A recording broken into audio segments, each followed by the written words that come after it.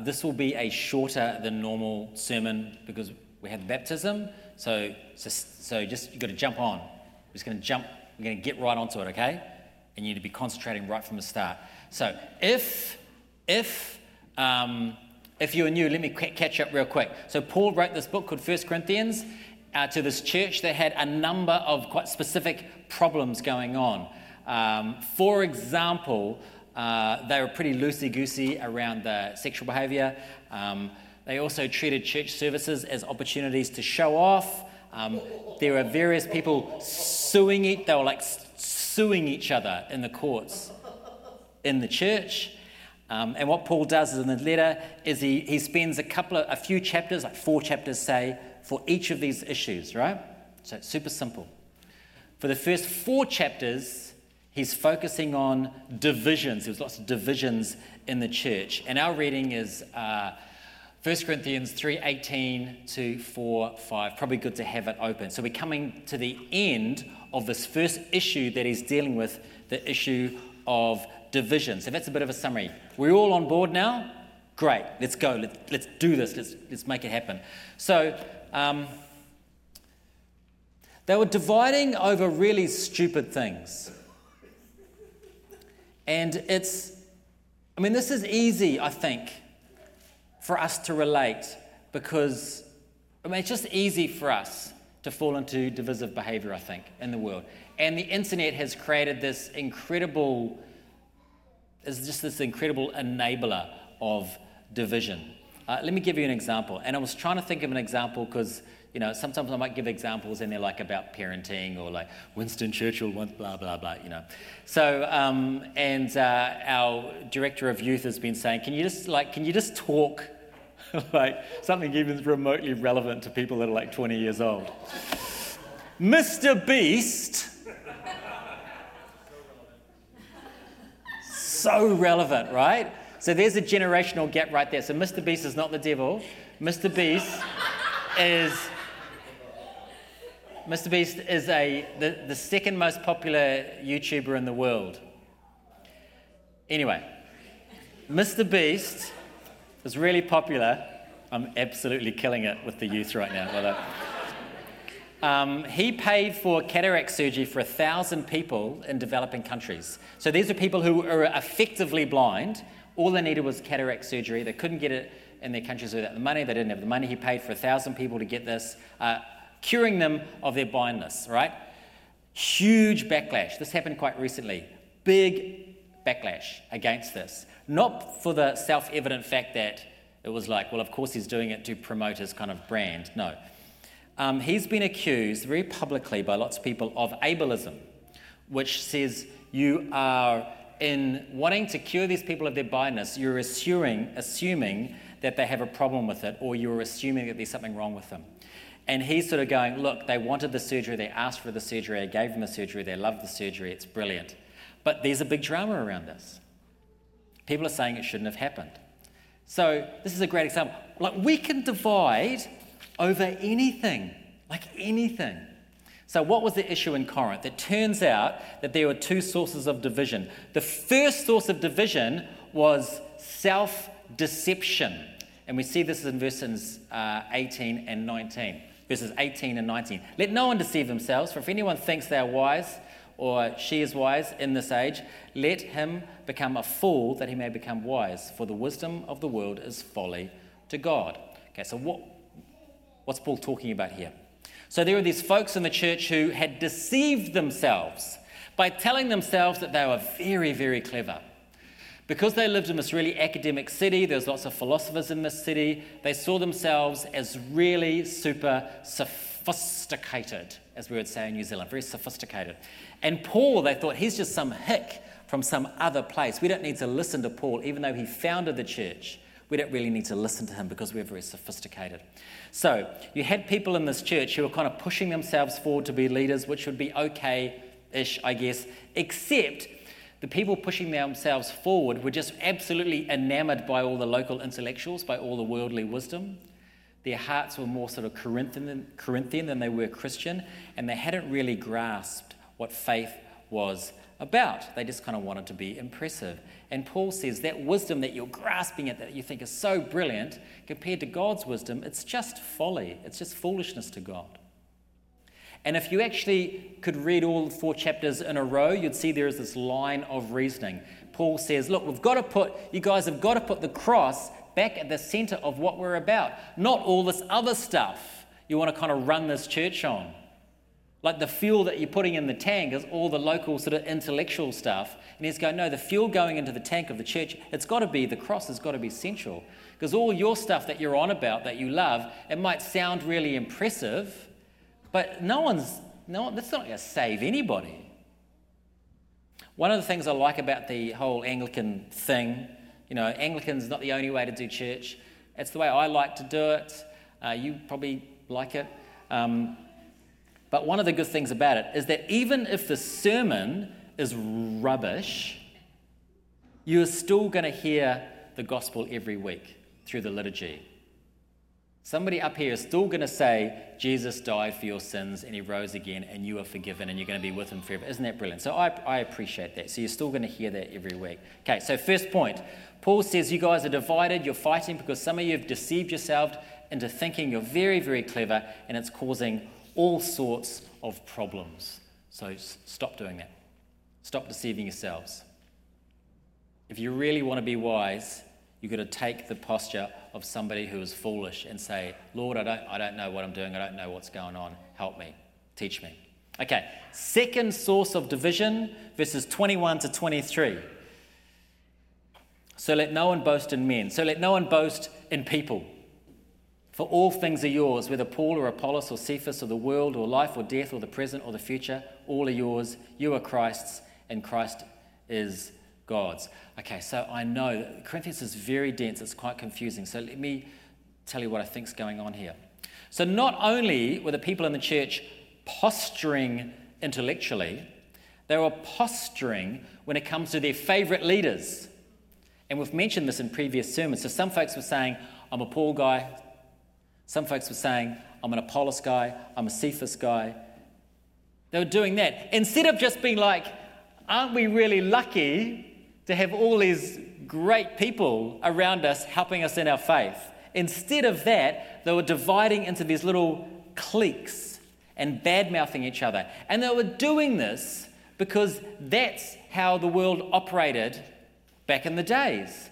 So in Corinth, we've talked about this before again, the great celebrities of the day were the local philosophers. So they would go to the public squares and they'd, talk it up, and they were very clever and they were excellent communicators.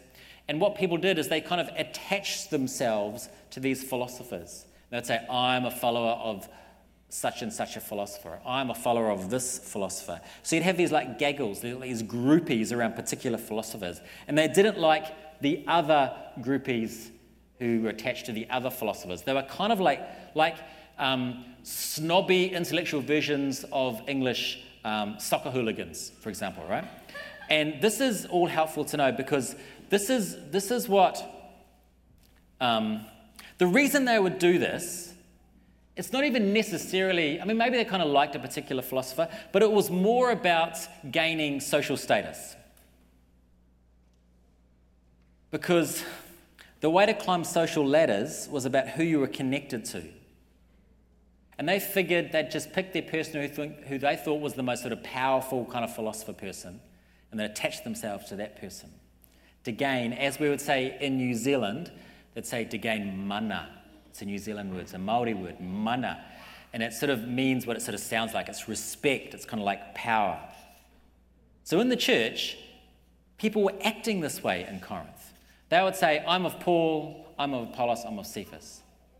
Again, they're just trying to elevate their own personal status by connecting themselves to the person that they thought was the most influential, the most powerful, who had the most mana. And Paul says, I know what you're trying to do, and stop it. This is not how Christians operate. Verse 21, just stop boasting in people. Stop that. Stop boasting in people. And he gives a good theological reason for it in verses 20 to 23. He says this, and it's a little bit tricky to follow, but just stay with me. He says, Christ is God, you belong to Christ, These leaders belong to Christ. In fact, the whole world belongs to Christ. The future is Christ, the present is Christ, life and death is Christ. So what does that mean? Christ is supreme over all. So because Christ is over all and you belong to him, those things belong to you. Okay, just stay with me. I know, I might have lost some of you right there. Just stay with me. I don't fully understand it myself, but I'm just going to say some words right now, and I think they make sense. All right? So here we go. You ready? Here is what I think is going on. Paul is saying, stop saying, I belong to Apollos.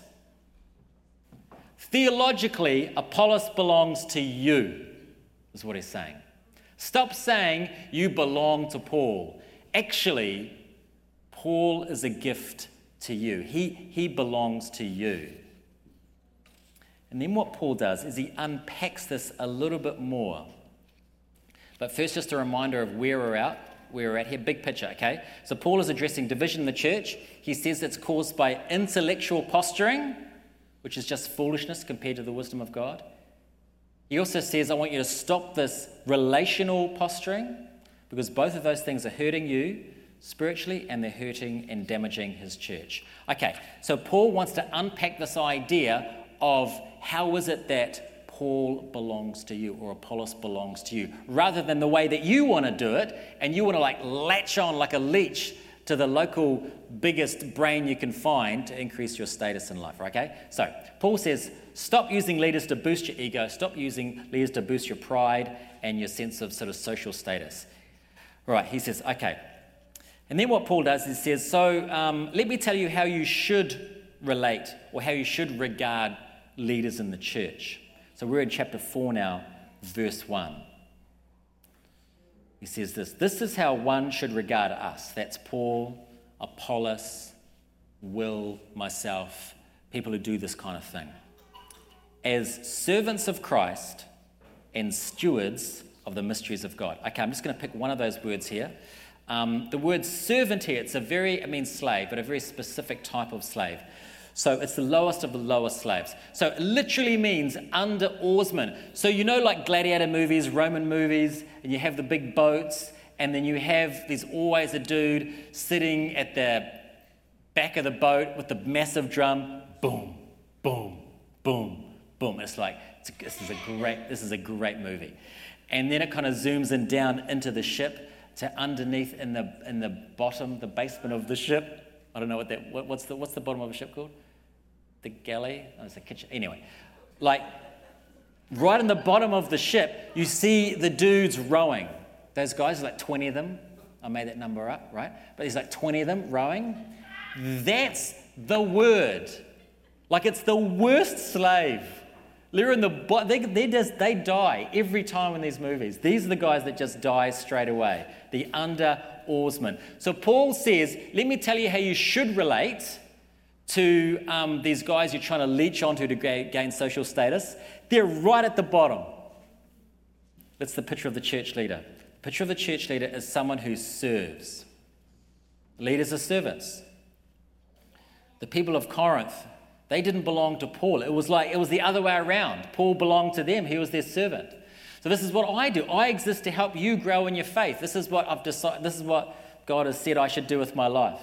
My job right here is to help you walk with Jesus. It's not to make you happy. I hope you're happy, but that's not what I'm trying to do. My job is to serve you, to help you be on mission for Christ in Vancouver. Okay, let's keep going. Verse 2, he says, moreover, it is required of stewards to be found faithful. So this is really good. This is what you should know about what I do. In this role, in Paul's role, in Apollos' role, the church leader, my goal, am I succeeding? It's about, am I being faithful? That's what I'm aiming for, faithfulness. So the people who do this sort of work, I come to the scriptures each week. My goal is not to what's the freshest take? What's the big fresh take on this passage? No, that's not my goal.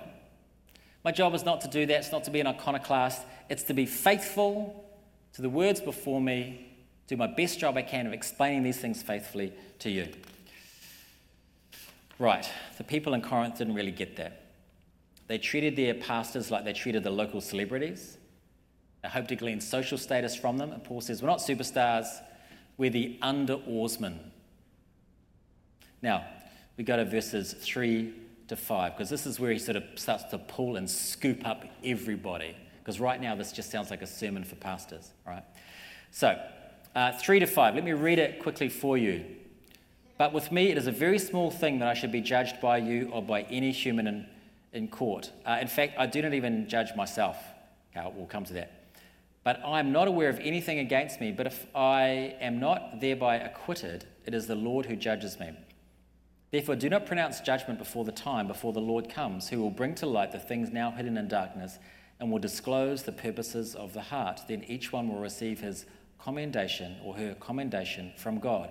All right, so how does this little last part relate to all the stuff I've just been saying? So as we said before, Paul had some fans. He also had some detractors who didn't like him. Remember the groups would go against each other? That was going on. And those who were judging him had just these worldly categories to judge him by. Like, you're not slick enough, you're not good looking enough, your presentations aren't sharp enough, that kind of thing. So how does Paul think about that? What does he say about that? And it's so great what he says. I love what he says in verse 3. He goes, I don't care if you judge me for not being superstar philosopher. I don't care if you judge me. In fact, I don't even judge myself, he says. Isn't that brilliant? I don't even judge myself. Many of us, I know, in our heads, it's like we are constantly on trial in our heads. And it's like we have these two judges in our brains. One judge represents what other people say to us.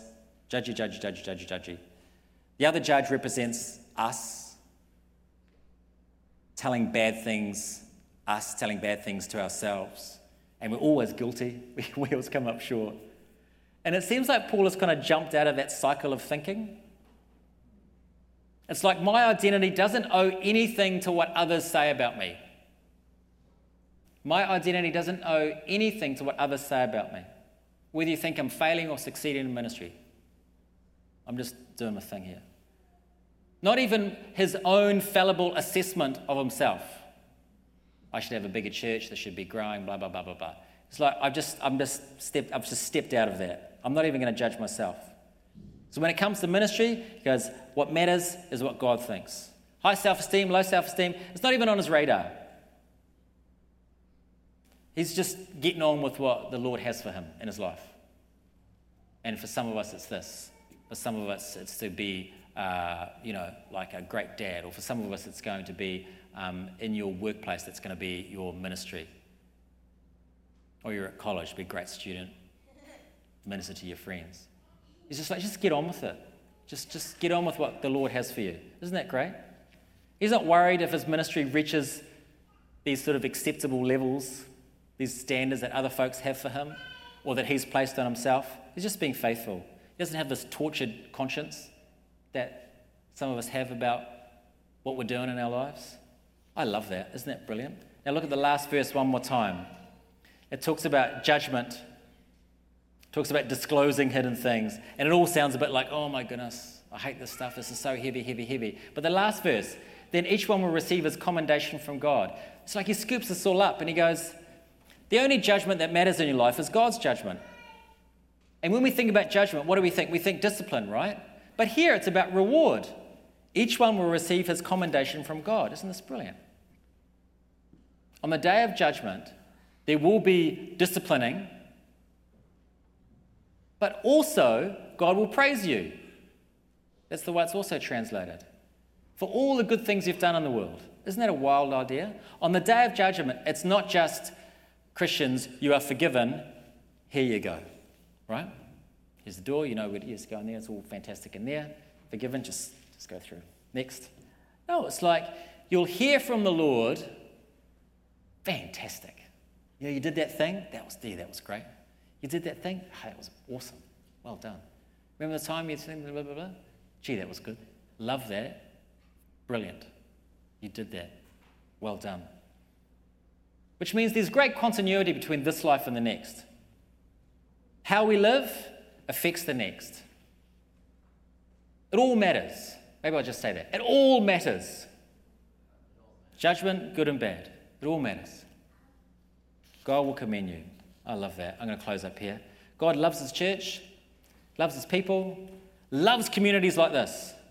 He hates it when it's hurt, hates it when it's damaged, And so we must pray, because we don't want to be part of that, right? We don't want to be the people hurting the family of God through posturing.